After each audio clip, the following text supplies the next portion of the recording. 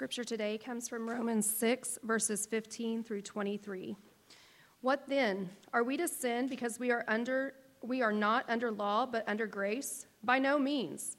Do you not know that if you present yourselves to anyone as obedient slaves, you are slaves of the one whom you obey, either of sin, which leads to death, or of obedience, which leads to righteousness?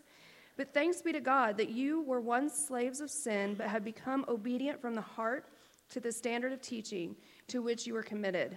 And having been set free from sin, have become slaves of righteousness. I am speaking in human terms because of your natural limitations. For just as you once presented yourselves as slaves to impurity and to lawlessness, leading to more lawlessness, so now present your members as slaves to righteousness, leading to sanctification.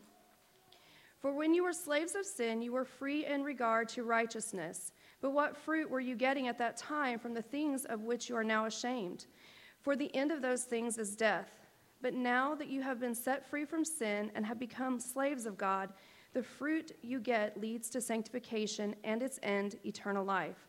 For the wages of sin is death, but the free gift of God is eternal life in Christ Jesus our Lord. This is the word of the Lord.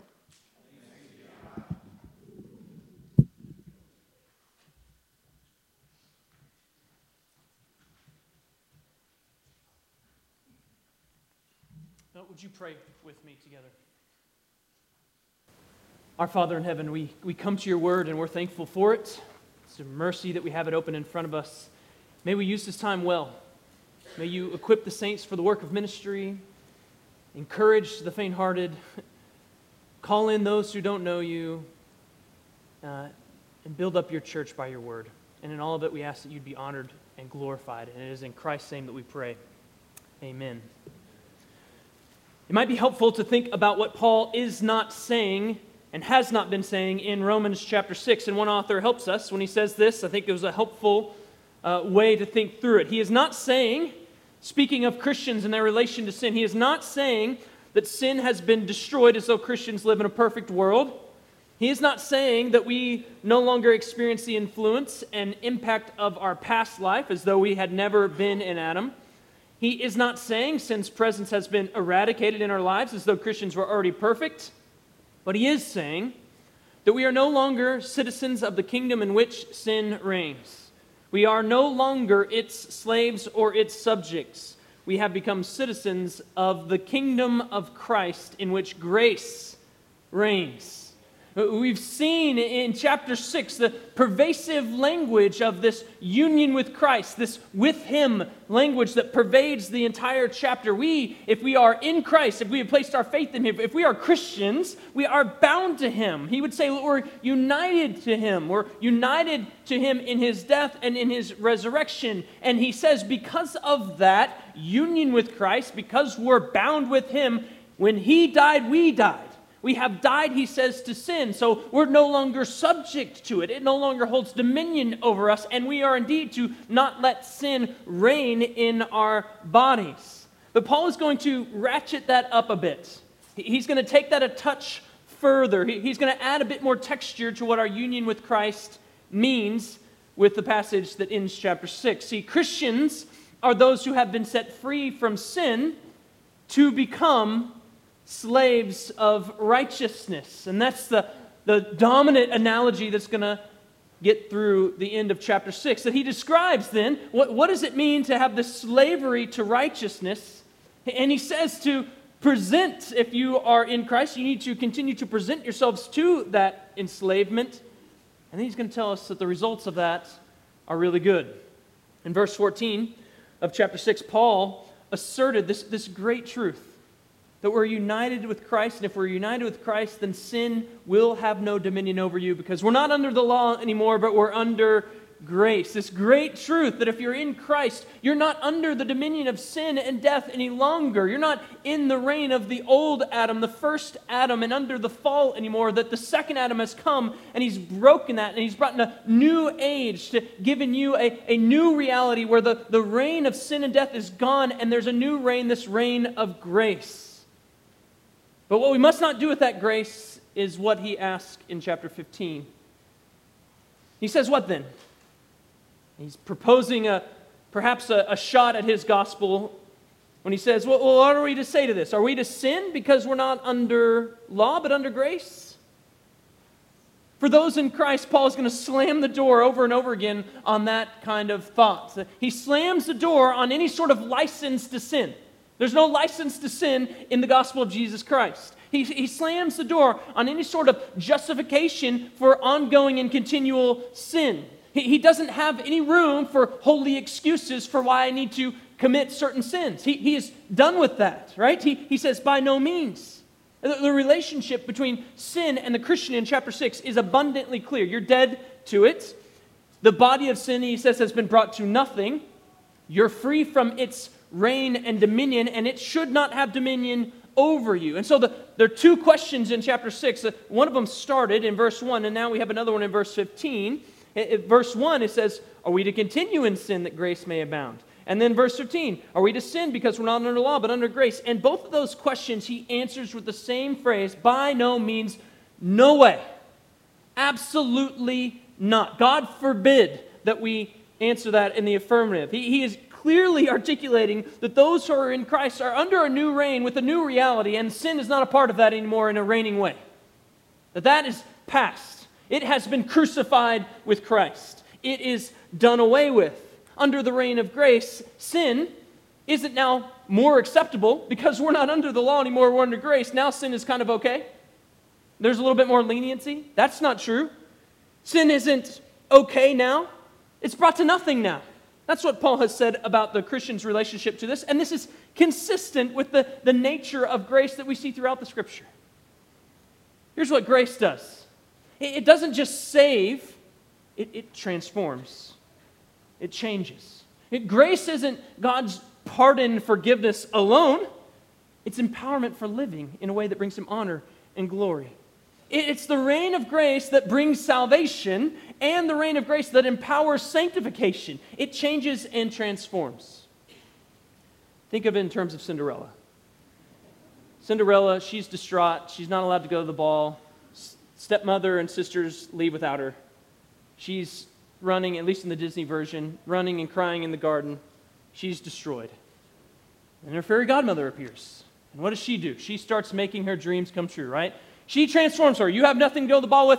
Here's a dress to go to the ball. I'll just say the word and bippity boppity boo or whatever, and like you have what you need to go to the ball. But what happens if her fairy godmother said those words, changed her, and said like, and now go for it. Good luck walking to the ball in those heels. You know, like, have a good time getting there before midnight and back. It's going to be tough. Hey, she doesn't do that. And grace doesn't do that either. Grace is like that. It doesn't just change us and transforms us. It gets us all the way to the ball, right? And grace, it doesn't save us and then leave us to do the rest. It's never worked that way in the Scripture at all. It saves and it sanctifies. It saves and it transforms. It pardons and it empowers. They always go together. It empowers living a life free from sin. Grace doesn't open up the door for more sin. Here's more room for more sin now because you're not under the law, but under grace. It doesn't give room for sin to kind of be okay now. Paul says that twice. By no means. God forbid. What grace does is it frees us for holiness. It frees us to live totally and wholly unto the one true living God. And Scripture everywhere gives this clarion call, this clear call to God's people to be a holy people. And you know how that's empowered? By the grace of God. You dig down deep enough, and anyone who wants to ask the questions, sincerely ask the questions or pose the objections of verse 1 and verse 15, you dig down deep enough behind that, someone who would sincerely state even the sentiment of that, and you're going to find one who's trying to justify sin. And Paul says, don't do that, Christians. There is no justification for sin any longer.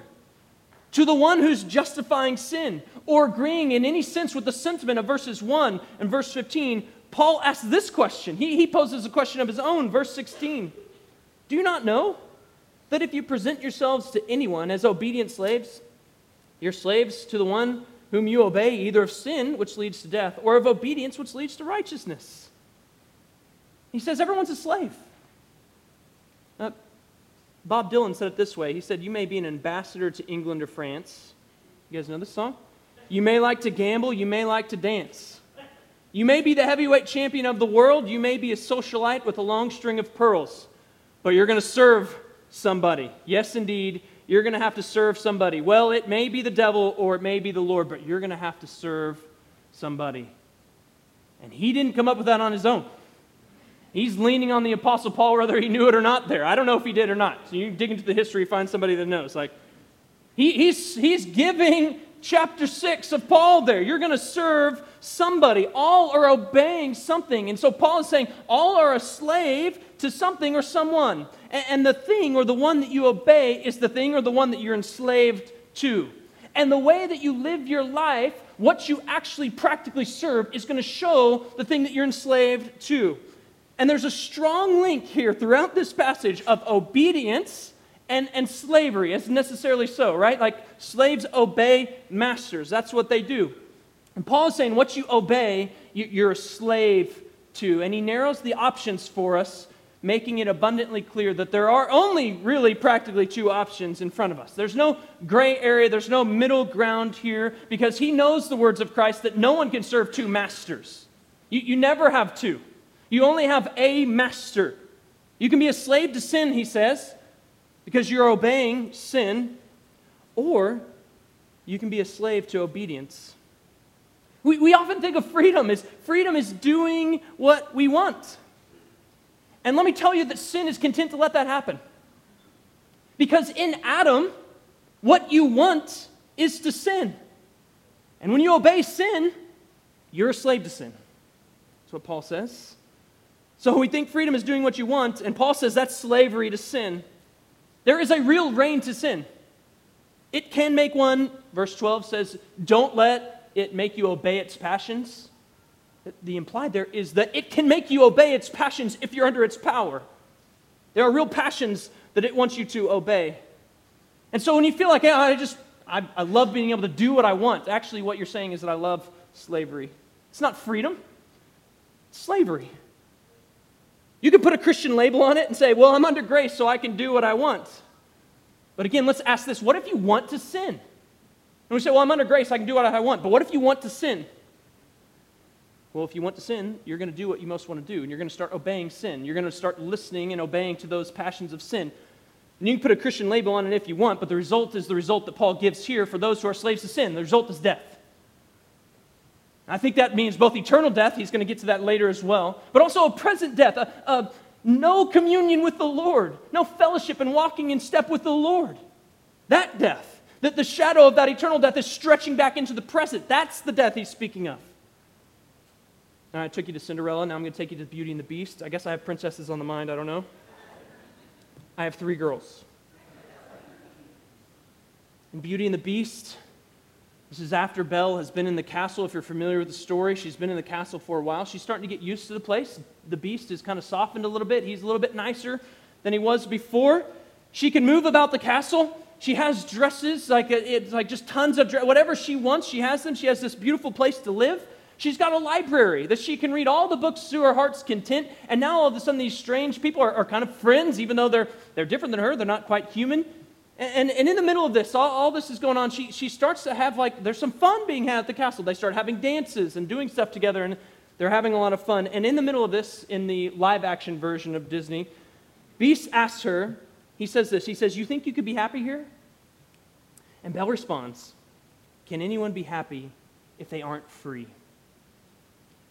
And the life of sin offers something, doesn't it? Look at all you can enjoy. You can have all of these things. Won't that be good?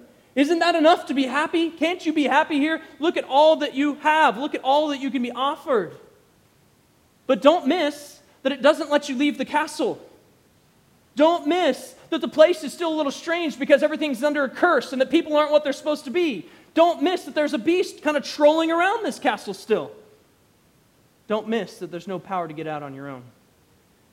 Can anyone be truly happy with that? The life of sin, it offers much. It looks good.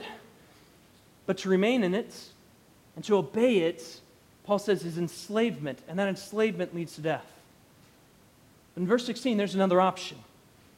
Grace comes through the second Adam who breaks the spell that's hanging over the castle of the first Adam. He transforms beasts and he sets people free.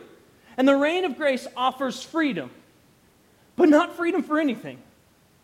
Freedom to be a slave. You see, one is either a slave of sin or a slave of obedience, he says in verse 16.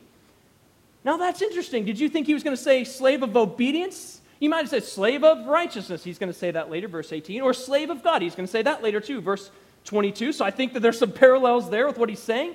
But here, he starts out with you're a slave to obedience. Now why does he say obedience? I think when he says obedience, he's emphasizing something, emphasizing that life under the reign of grace isn't freedom to do whatever. Isn't just like whatever you want to do, you're under grace now, do that thing. Remember, that's the question he's answering. We're under grace, should we just kind of do whatever? Can I continue in sin? No, we're to be slaves to obedience. It isn't a freedom to live in sin. Life under grace is characterized and is to be characterized by submission. Submission to God, obedience to God, listening to God, putting our lives under God, being a slave to God. To be under grace is not to be free to sin, but to be free from sin, to obey God. And Paul doesn't back away from that image of slavery here. He says, this isn't the only thing that Christians are before God, but it is an important element of our relationship to God. We are slaves to God.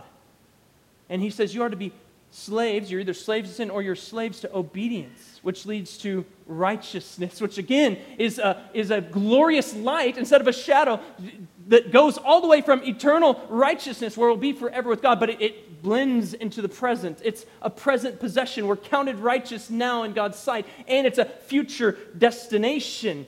And so in other words, this slavery to obedience that leads to righteousness, this is a good kind of slavery. And the why of that becomes clearer as he continues to explain. Verse 17, thanks be to God that you who were once slaves of sin have become obedient from the heart to the standard of teaching which you were committed. And having been set free from sin, have become slaves of righteousness. I love that right in the middle of this logical argument that Paul is laying out, answering an objection to the gospel that he's been describing in the last 5 chapters. Right in the middle of that, he stops and he gives thanks. He stops and he praises. He stops and he adores. Thanks be to God, he says right in the middle of this. Because of union with Christ, because of the realities that brings, Paul breaks out into thanksgiving for that thing that it brings. And what does it bring in here that he gives thanks for? Slavery. He's thankful for it. And it's not strange when it's understood, this slavery, and that he would give thanks for it. When we understand that all of us in Adam were under the reign of sin and death, let's just stop calling it a reign and start calling it a tyranny of sin and death that had kept us under its thumb, that was leading only to one place, and that we could feel its effects even in the present, death. That's the reign that we were under, but God broke into that reign, and he broke in with his own reign. And in that place where he breaks in, he carves out a people for himself in Rome. And Paul knows that reality is true of them, and so he thanks God. Look what you've done, God. Thank you that they were under this tyranny, but now all of a sudden they get to be slaves to something so much better. The gospel and the reign of grace through Jesus makes did you catch these words? Were once, makes those words reality in the life of God's people. So that we could have that story. Actually, all Christians have that story. We were once something, but now. If you're a Christian, you were once like the Roman Christians, under God's wrath, suppressing the truth, living in all manner of immorality, sexual immorality, and self-righteous judgment of others. We were under the wrath of God because of our unrighteousness. And we might have thought it was freedom. And I can do whatever I want. I don't have to live for the Lord. I'll do what I want. But really, we were enslaved to sin, obeying its passions. But in the middle of that place, God met us, and he broke us out from the tyranny of sin and death and delivers us over into a new kingdom, a new reign. Amen. Do you know who you once were? Can you put those words, were once, or I was once, into your story, so that you now know who you are? I love that this is all over in 1 Corinthians chapter 6. It's a similar story that they have. Paul says in 1 Corinthians 6, verse 9, "Do you not know that the unrighteous will not inherit the kingdom of God? Do not be deceived, neither sexually immoral, nor idolaters, nor adulterers, nor men who practice homosexuality, nor thieves, nor the greedy, nor drunkards, nor revilers, nor swindlers will inherit the kingdom of God." And here it is. And such were some of you. We put our name in there, like we're in that. Such were some of us. But you were washed.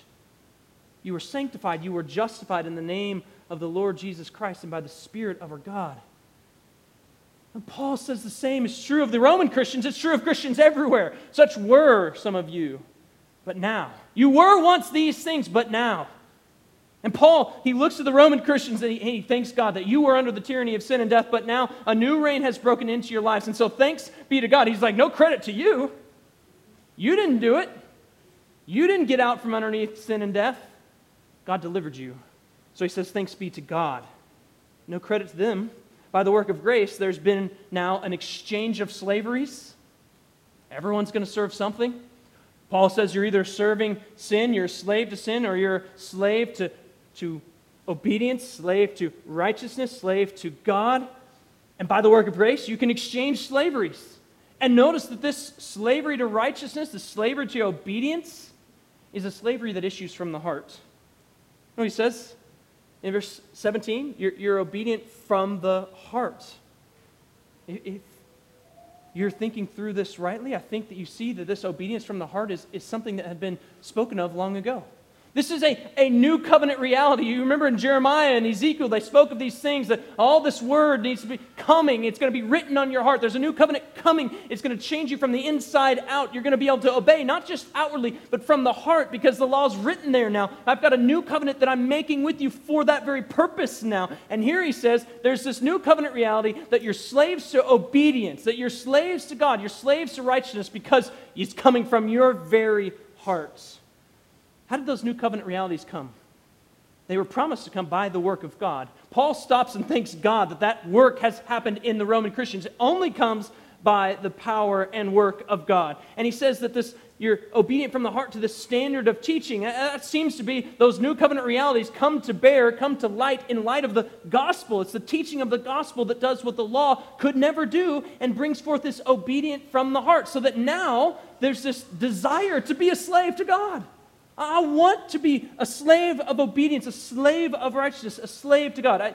William Cooper says this well in his hymn. It's called Love Constraining to Obedience. He says, "Now freely chosen in the Son, I freely choose his ways." And he goes on to say it changes duty into choice. That we don't think of our slavery, something like, what do I have to do? It's like, I get to be a slave to God. He broke into my brokenness, into the tyranny of sin and death in my life, and now I want to serve him. I want to be a slave unto him, whatever he wants.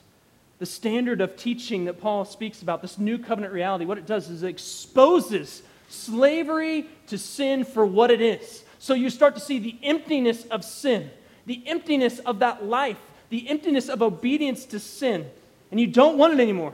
And so you start thinking about, how can I exchange this slavery for another? The standard of teaching produces longing to live righteously, holy, to be a slave of obedience, to be a slave of righteousness. Now make no mistake, there are whitewashed tombs where obedience to God and righteous living is not from the heart. It looks okay on the outside, but on the inside there's only death. That's nothing other than slavery dressed up. Slavery to sin masked, and that's not what grace does. Under the reign of grace, the law is written on the heart, so it changes the person all the way down to their desires. So if you want to know, am I a slave to sin or am I a slave to God, start looking at those desires. What do I actually want to do? What is characterizing my desires? Do I want to serve sin or do I want to serve God? And that might give you a pretty good idea of where you are before the Lord. Under the reign of grace, the law is written on the heart so that this word goes all the way down and hits to the point of desires. So that now, I don't want to do those same old things anymore, at least not in the same way. I want to serve and love God.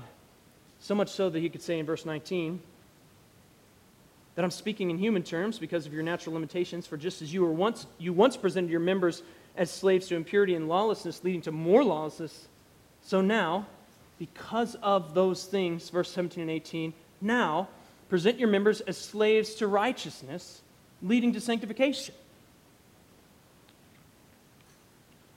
I love that Paul continues this analogy of slavery. He doesn't back off one bit. I wonder if that seems wrong to you. He doesn't back off of it. He actually kind of sort of admits, I think in a way here in verse 19, that it's maybe not a perfect analogy. In other words, I think what he's saying is it doesn't express every part of all our relationship to God. Now, it doesn't give everything. We're going to see all sorts of stuff in Romans. You're a child of God. You're adopted. All these things are going to be given to us as who we are in relationship to God. But here's an important one, and that's why he doesn't back off of it. Slave. Slave to God. It's an important part of that relationship to God. I want to say, don't buy into some sort of Christianity that isn't a slavery with all the restraints, restrictions, and requirements that God wants. Don't buy into a Christianity that doesn't have restraints, restrictions, or requirements from God. Buy into the Christianity that's actually in the Scripture, which has all kinds of restraints, restrictions, and requirements. That's not all it is, but those are the kind of things that God puts in our life in order to bring us to the right kind of freedom. There is a real losing, as a slave would, a real losing of our autonomy, of ourselves, in order to take on His life. There's a real losing of ourselves in order to be found in Him. When Jesus calls us to follow Him, He bids us come and die. Take up your cross. Yeah, He says, hey, if you're burdened and heavy laden, you're weary, you can come unto me and you're going to find rest. My yoke is easy, my burden is light. But don't miss that there is an actual yoke in that. There's something there still. And don't buy into the reality that this isn't a good yoke. And that our life being lost in order to be found in Him isn't a good thing, isn't good news. That's why Paul says thanks in the middle of this whole argument in verse 17. That's why Paul gives thanks for the Romans, because he knew that this slavery to God, to righteousness, to obedience is a good slavery. He gives thanks that they're under it. He knew it himself. The next time he gives thanks in the middle of things is in chapter 7, verse 25, to kind of close out after the civil war of the soul. Here's what he says to end chapter 7, thanks be to God, because he's speaking of his own life. Thanks be to God through Jesus Christ our Lord. So I serve the law of God with my mind, but with my flesh I serve the law of sin. He's thanking God for the work of Him in his life so that he could now be a servant, a slave of the one true living God. He knew slavery to sin. He knew presenting his members as an offering to sin, to do what they wanted, what sin wanted of him. He knew holding the coats of those who had martyred the saints. He knew using those hands to snatch up Christians and drag them away and put them in jail. He knew how he'd work and strategize in his mind so that he could destroy the very church of the living God. He knew how to do that, and he knew that he'd been delivered. He could say that he once offered his members as slaves to unrighteousness. But now he doesn't any longer. By God's grace, he knew slavery to unrighteousness, and now he knows slavery to righteousness. And he says, thanks be to God. He loved it. He's not sad that now he's offering up as a slave his members to God. He's so thankful for it. Listen to what he says in the letter to the Philippians, chapter 3. He says, whatever gain I had, I counted as loss for the sake of Christ. Indeed, I count everything as loss because of the surpassing worth of knowing Christ Jesus my Lord. For his sake, I have suffered the loss of all things and count them as rubbish in order that I may gain Christ and be found in him, not having a righteousness of my own that comes through the law, but that which comes through faith in Christ, the righteousness from God that depends on faith. Here's a guy who's saying, I am so glad that is all lost now. I will give anything to be a slave for that kind of righteousness that I have now. Amen. Paul gladly offered himself. And when we know the freedom from sin that the reign of grace ushers in, then we can know the same kind of glad-hearted offering of ourselves as slaves to God that Paul knew. That issues not from external sources, but from our own hearts that wants to obey him from inside. One of our deepest longings and desires as Christians is to honor and serve and do whatever the Lord wants, to be at his disposal. And that's exactly what Paul is going to go on. He's going to push it another foot down the field and say, yes, that's what I want you to do. I want to call you to do that very thing. Offer yourself gladly up to God. Notice again the pattern of chapter 6 that Paul follows. He's given verses 16, 17, 18, statements of what God has done, of His work in their lives. He's given indicatives there. Here's who God is. Here's what He has done. These are objectively true. And then he's going to bring in verse 19, this imperative. Verse 19, this command.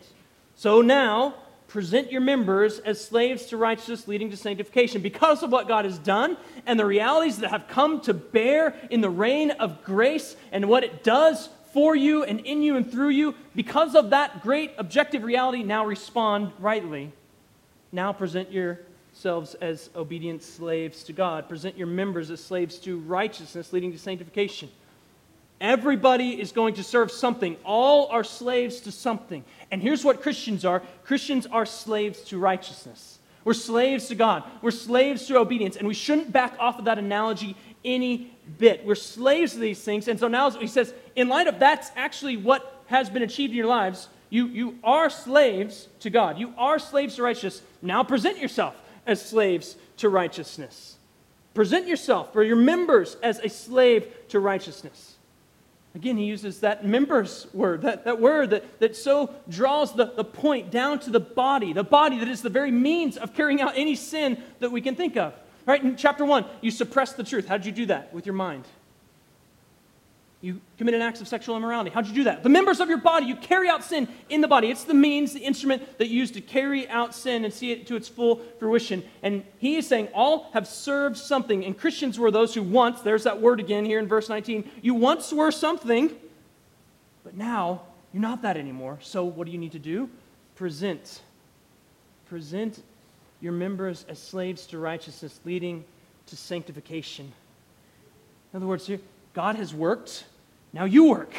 He says it in Philippians, like, God works in you, now you work out. Right? God works in you, and you are to work this thing out. I love, one theologian says it this way, that God affects the sanctification in us only by means of us ourselves. He does not annihilate our personality, but He lifts it up. He does not kill our reason and our will and our desires, but rather He quickens them. He takes them from death to life. Then as much as they were dead, and He puts them to work, He makes us His allies. And hear this word, I love this, co-laborers. Paul calls Christians united to Christ by their faith in Jesus to start laboring. Do some work. Roll up your sleeves. Present your lives, your members, your bodies as slaves to righteousness. It ought to be a little bit like the attitude of Peter at the foot washing. Do you remember the scene where Jesus puts on the towel and he gets the basin of water and he goes to the disciples' feet and he stops at Peter's feet and Peter says, "Don't wash my feet. No way." And Jesus has to tell him, like, if I don't wash your feet, you have no part in me. And here's the attitude, right? This is where we should be. Well, then not just my feet. Oh, give it to me. The whole thing. Give me a shower if you need to. I'm all in. That's the attitude that we ought to have. We're all in. Like, not just a part of me. Like, I want to present my entire life to you. We do that practically by presenting ourselves. Maybe even daily you wake up, as much as you're kind of aware of the day, and be like, here I am, God. I'm not my own. I've been bought at a price. I'm yours.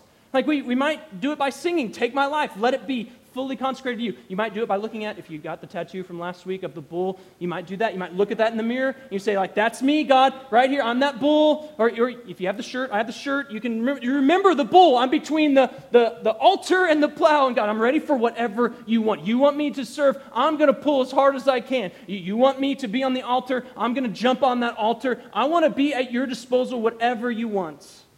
And one author, I think, helps think through this, and I've used this myself. It might be something as simple as saying this: I offer my eyes to Christ. I offer my ears to Christ. I offer my feet to Christ. I offer my mouth to Christ.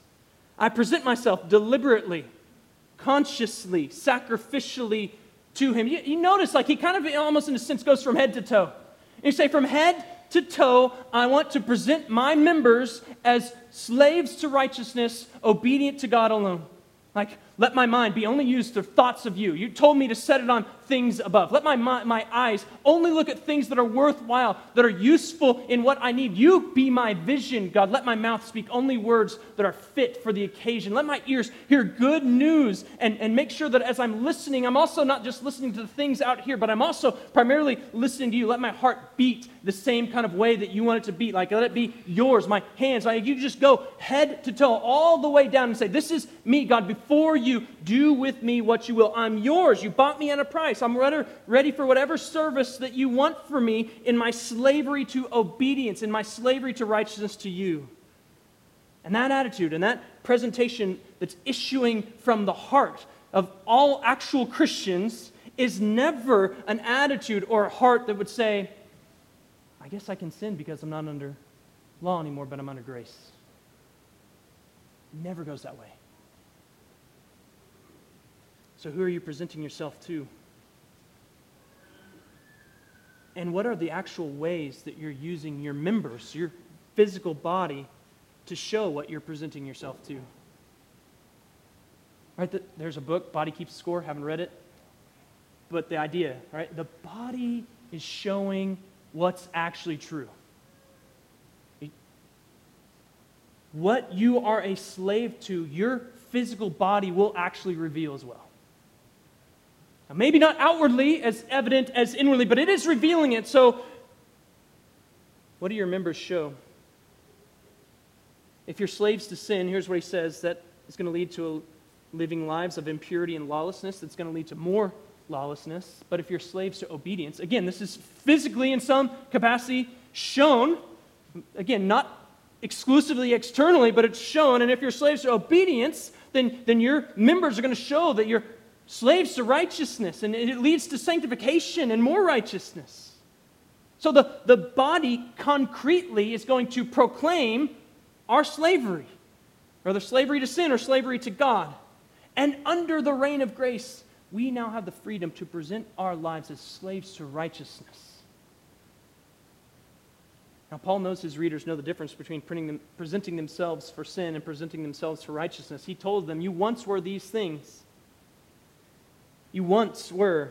And now he's going to say in verse 20, rehash this a little bit. Verse 20, when you were slaves of sin, you were free in regard to righteousness. Again, there's a were for Christians. This is what you were. Free in regards to righteousness. If you're an unbeliever here this morning, we're thrilled that you're here, and being freed in regard to righteousness might sound like a really good thing.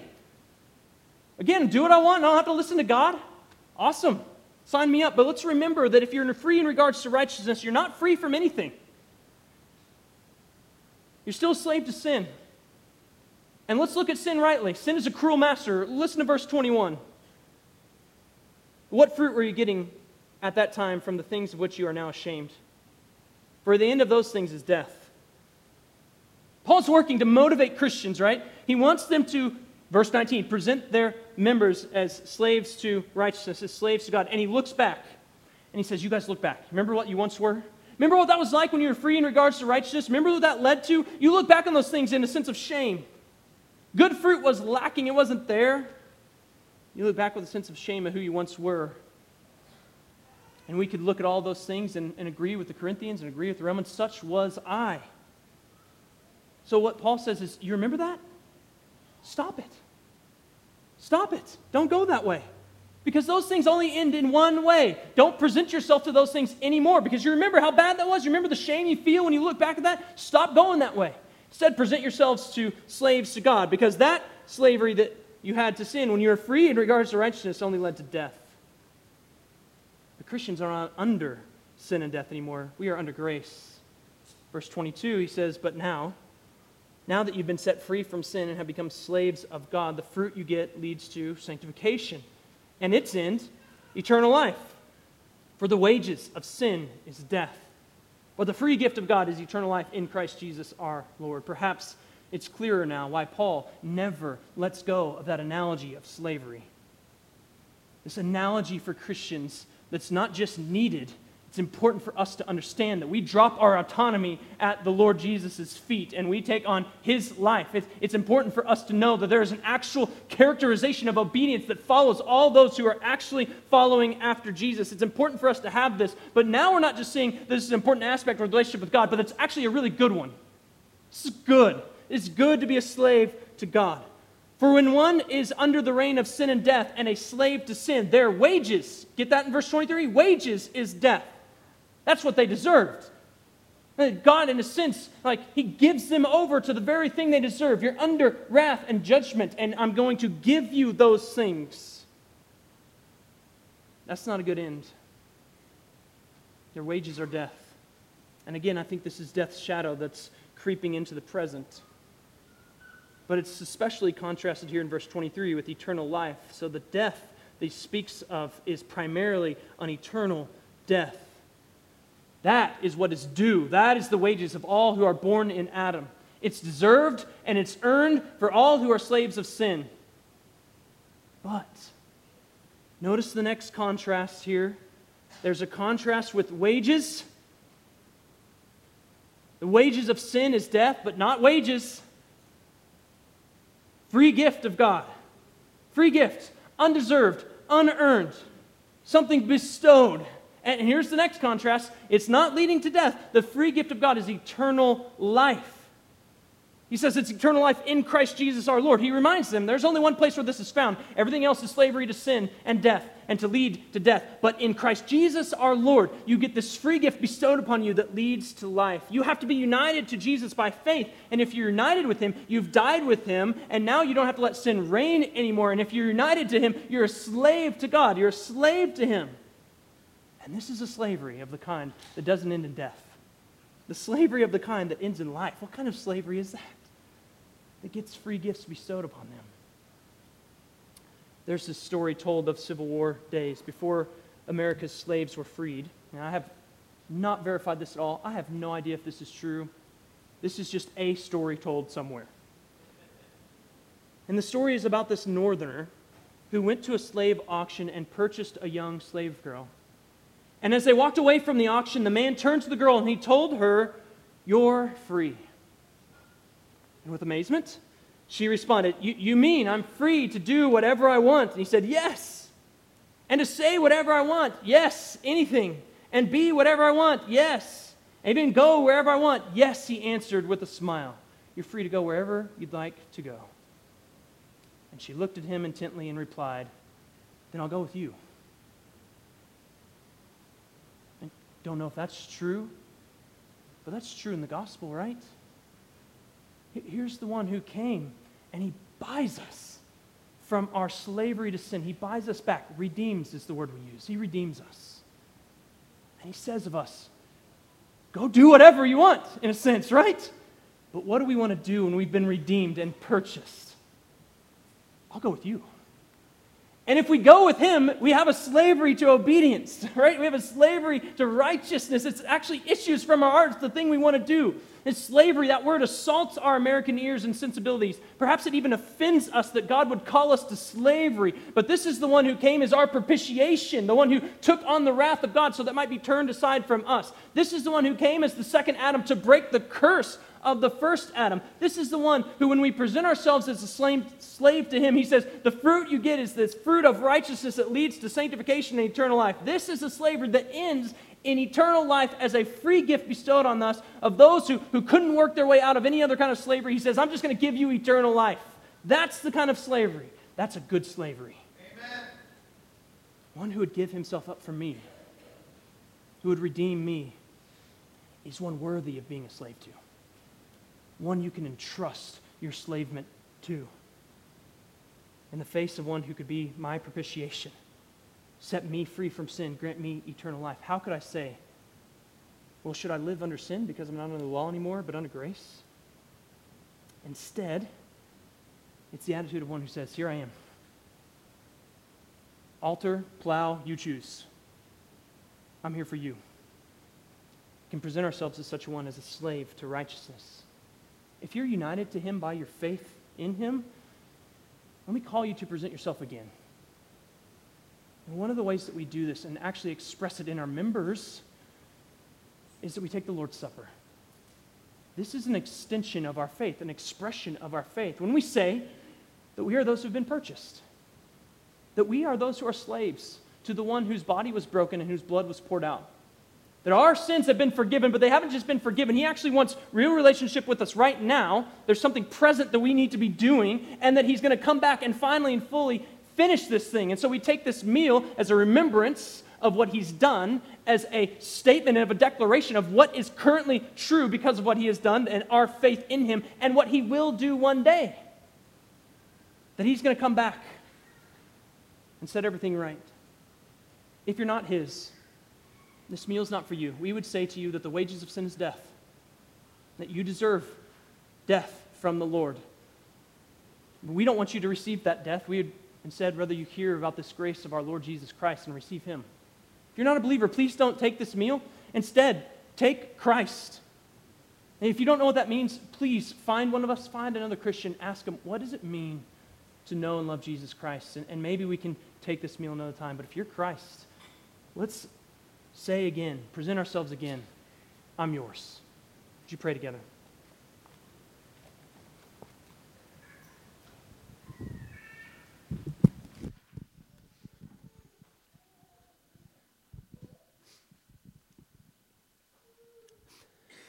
Jesus, we want to go with you.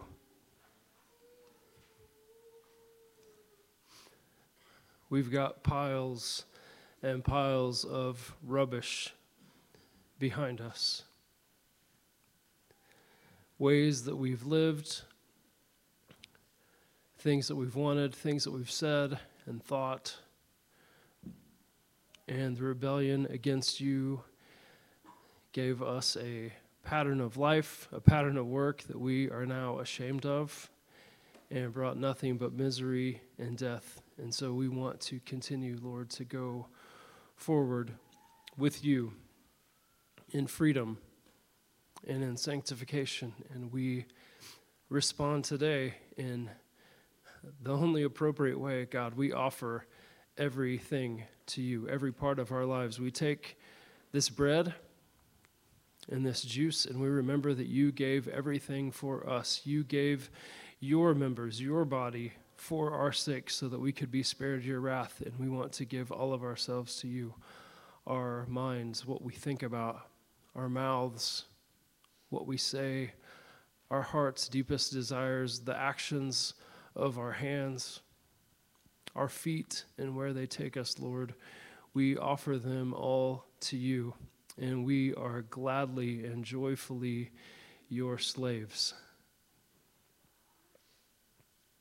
Thank you, Jesus, for submitting to death, and even death on a cross. We know from your example, submission is not a bad thing. God, let us obey your commands. Let us delight in you.